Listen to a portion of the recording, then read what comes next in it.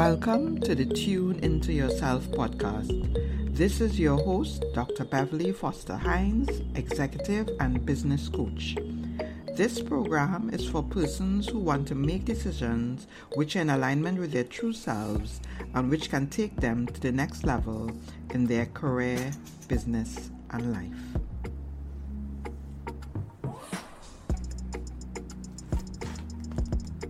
Now, you would have had, it's about a year now, of online teaching experience. Yes.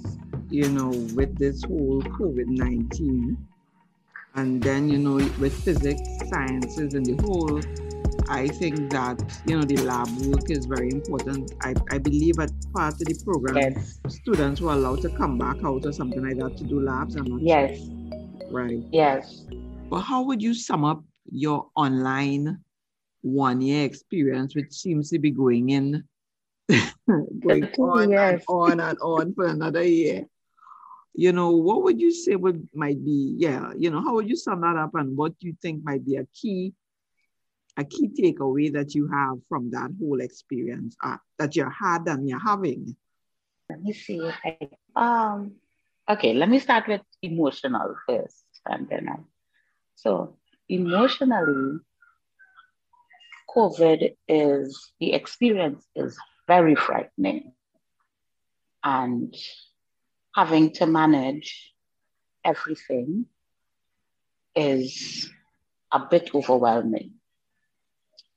Because just managing myself and my home with my mother is a lot. And then having to shelve that and go into teaching wasn't a very smooth transition. And then I am dealing with my boys who are also scared and traumatized, and some of them depressed and overwhelmed. And so it's the meeting of the two sets of emotions in one, place, in inverted commas, and time. So that has taken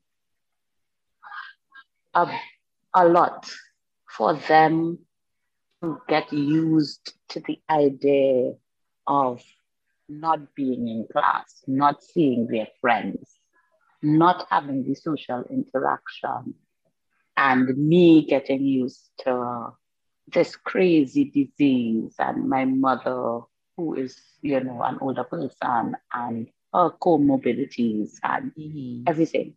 So coming together in a classroom was, even on a virtual space, was more than just, oh, good morning, boys. Let's go into the topic for today. It was more than just that. So there were times when, we would just sit and we would just talk and laugh. And, I just had to let them be. So when we're having the class and I realized that they're a bit restless, I tell them, okay, go ahead and talk. And then they would just start,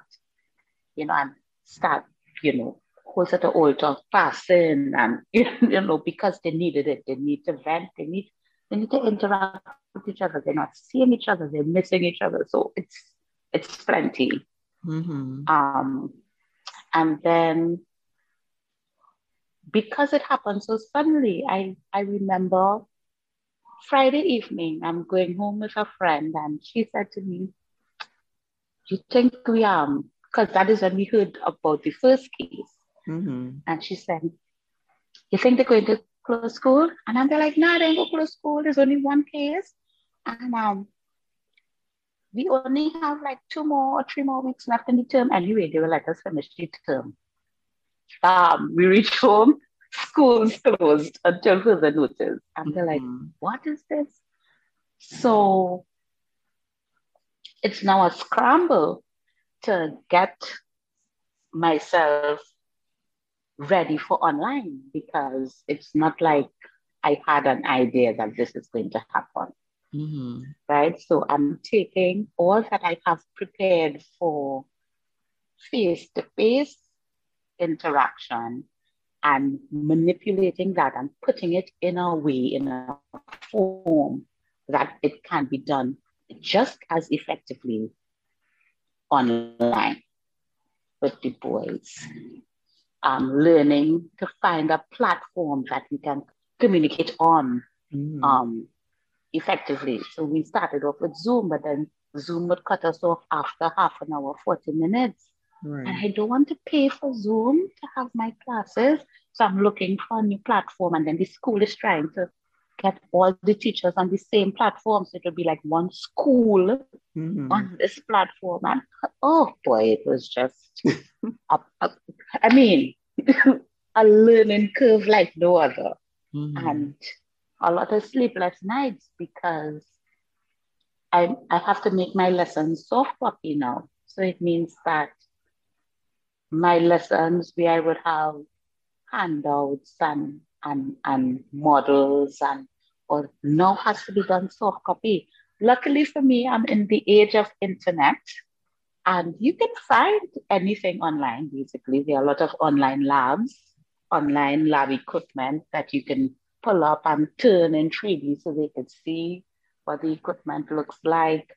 We could run experiments online where they can use the equipment virtually. It's not ideal because what you really want is for them to have the skill of using the equipment, but it is better than them not having anything at all. So a lot of sleepless nights searching the internet, preparing lessons, typing out quizzes, everything. Then your background because you're basically inviting this person into your home. When I'm teaching online, and I put on my camera because I understand that nobody wants to hear a faceless voice. Right. So I put on my camera so they could see me. And a couple of times you guys go, Miss, I like your background. That picture on your wall, real nice. All that you're inviting people into your home. So it's been very trying. Teachers are working hard. I'm not saying that just because I'm a teacher. Like, I'm saying it because it's factual. I have friends who are teachers as well. And they're all saying, I'm on my computer all the time. I've had to change my glasses since we started because my eyes were straining. My prescription that was perfectly fine before is now not working anymore. So I had to go and get my glasses changed because my eyes were pulling because I'm constantly on my computer. I'm always working. Everything is done online. It's been a lot for us, for the children. They are tired, they are frustrated, they are overwhelmed. So it's a lot. When we came back out to school to actually execute labs, it was like if I got Christmas early. You don't know. I cannot tell you the joy. When I saw my boys, I was so happy. I really can't express to you how happy I was to see my boys.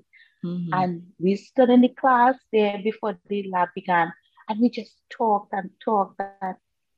And somebody did something stupid, and I told him, "What nonsense you doing?" And he's like, "Miss, I really miss you, I just the joy of just being together in the same physical space and getting to interact under some degree of normality again was overwhelming.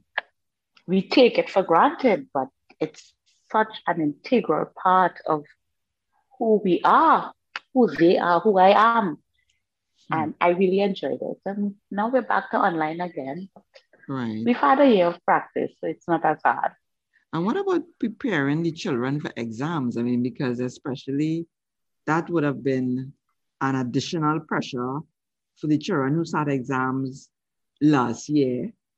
Everything changed. The mental space, they would have been preparing for an exam one way, and then adjustments were made to the actual exam, how it was delivered. Right.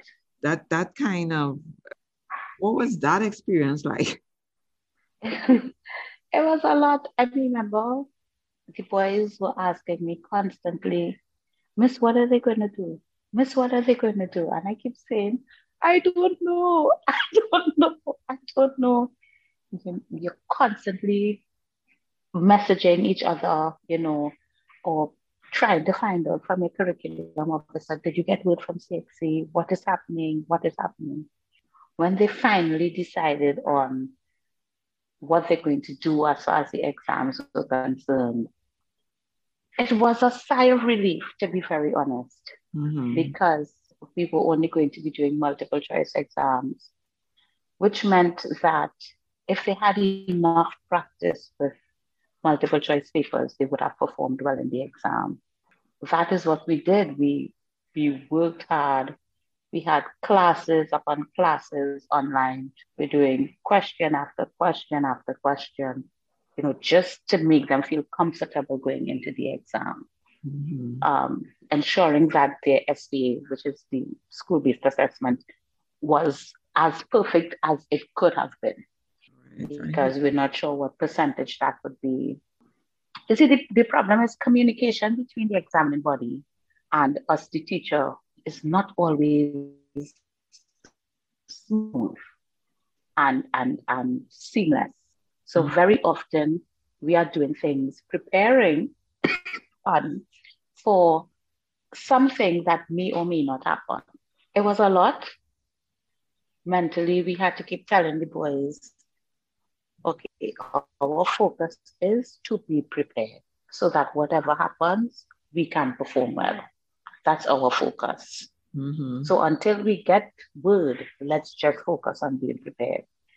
So we ran our past papers as best as possible. We spoke with them as much as possible. On the day of the exam, I go into school, I walk into the classrooms, I talk to them, I pray with them, rub a couple of them on their heads, those who are very nervous, pass and touch their heads and say, it's going to be good, don't worry, and just, get them settled for the exam. Because last year was okay because they did multiple choice. This year, they're actually doing full papers so that it's the same thing again. We're preparing, we're doing the past papers, ensuring that, the SPs are as close to perfect as we can get them, just so that they feel comfortable moving forward into the exam, because this is all very unknown to us still. We're trying and working as best as we can. The boys and teachers, and it's like you've gotten a baptism of being agile, being adaptable, being flexible. All of those strengths, to me, I would have identified as some strengths that you had to, if you weren't any good, you had to improve by force, because in order to not just survive but thrive. It is indeed so. And I always say, even before COVID, I would always sit and comment. Luckily for me, I have some very good friends who are also teachers.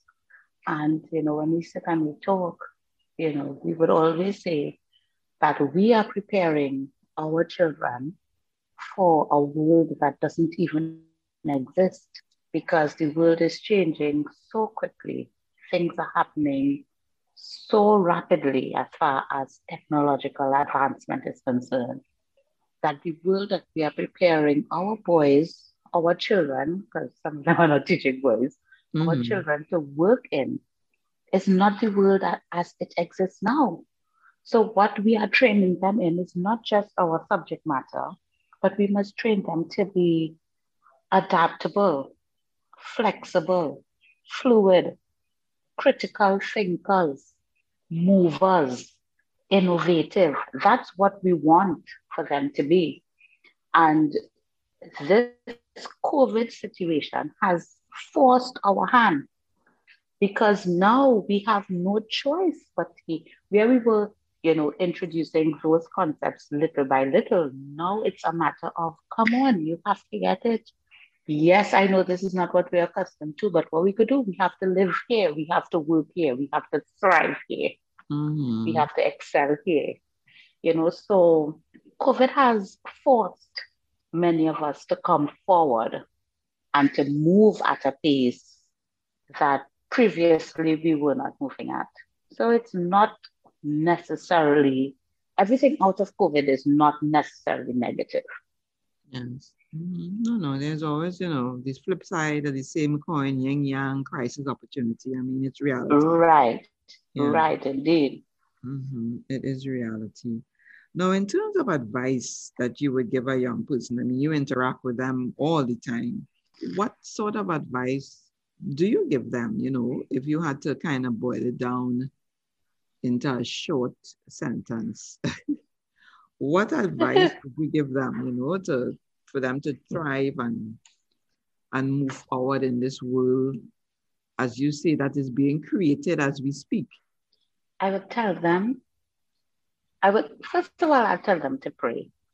Like I cannot separate God out of my life. He's constant in my life. So I would tell them to pray. And second, I would tell them to be kind to yourself.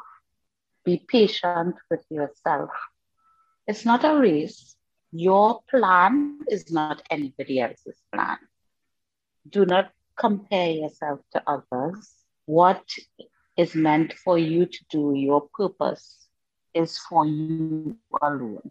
So be patient with yourself. Be kind to yourself. Focus on improving and empowering yourself. The drive for money and material things, it will pass and it will leave you unsatisfied. Seek after self-fulfillment and experiences and growth, and everything else will fall in place. What I have found is that young people second guess themselves very often.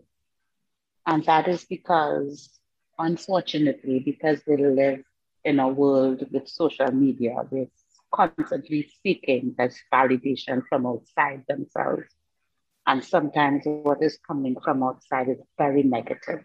So they have to learn to focus within and understand who they are, appreciate who they are, and improve on who they are until they are where they want to be.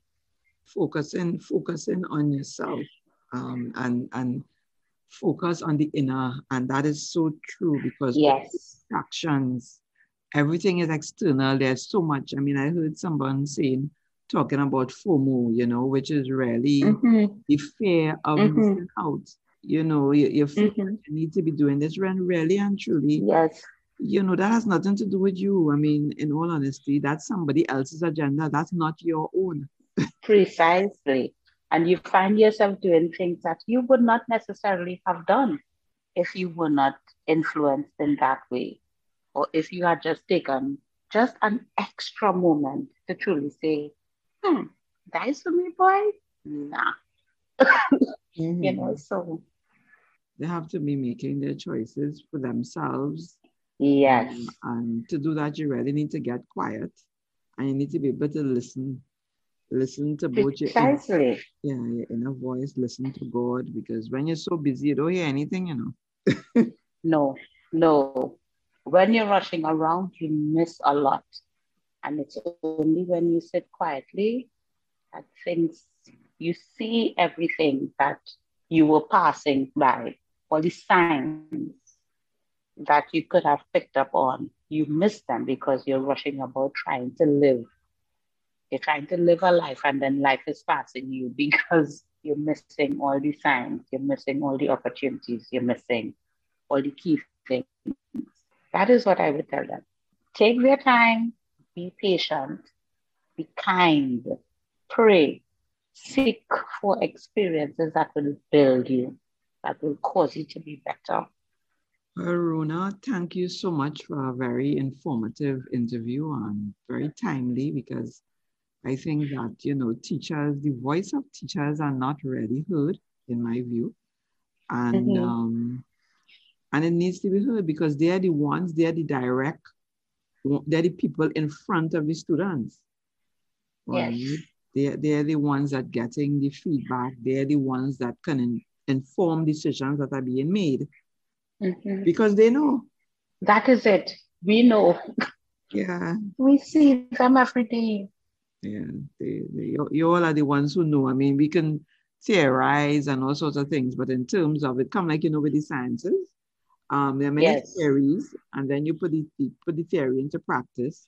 But it's the person who's precisely. running the experiments who actually sees the results Yes, and who needs to give you the feedback. yes, yes. To give, I'm very grateful for this opportunity to speak about a little of my experience. yes, I think most definitely it will bring a bit of hope and some sharing, and even in terms of the some of the strategies that you would have shared and some of the things that you do, and it's okay if it is the children are not clued into what you're teaching. Then I like the idea. I haven't heard it before, but probably people in education are well aware of it, the idea of the hidden curriculum, because it's there and it's you do so much. Teachers have Of such a course it is. Yes, massive influence on students, and it is not yes, they might remember that you taught them whatever force equal mass by acceleration, but they remember how you made them feel. yes, definitely. Remember how you made them feel. All right, Rona, thank you so much.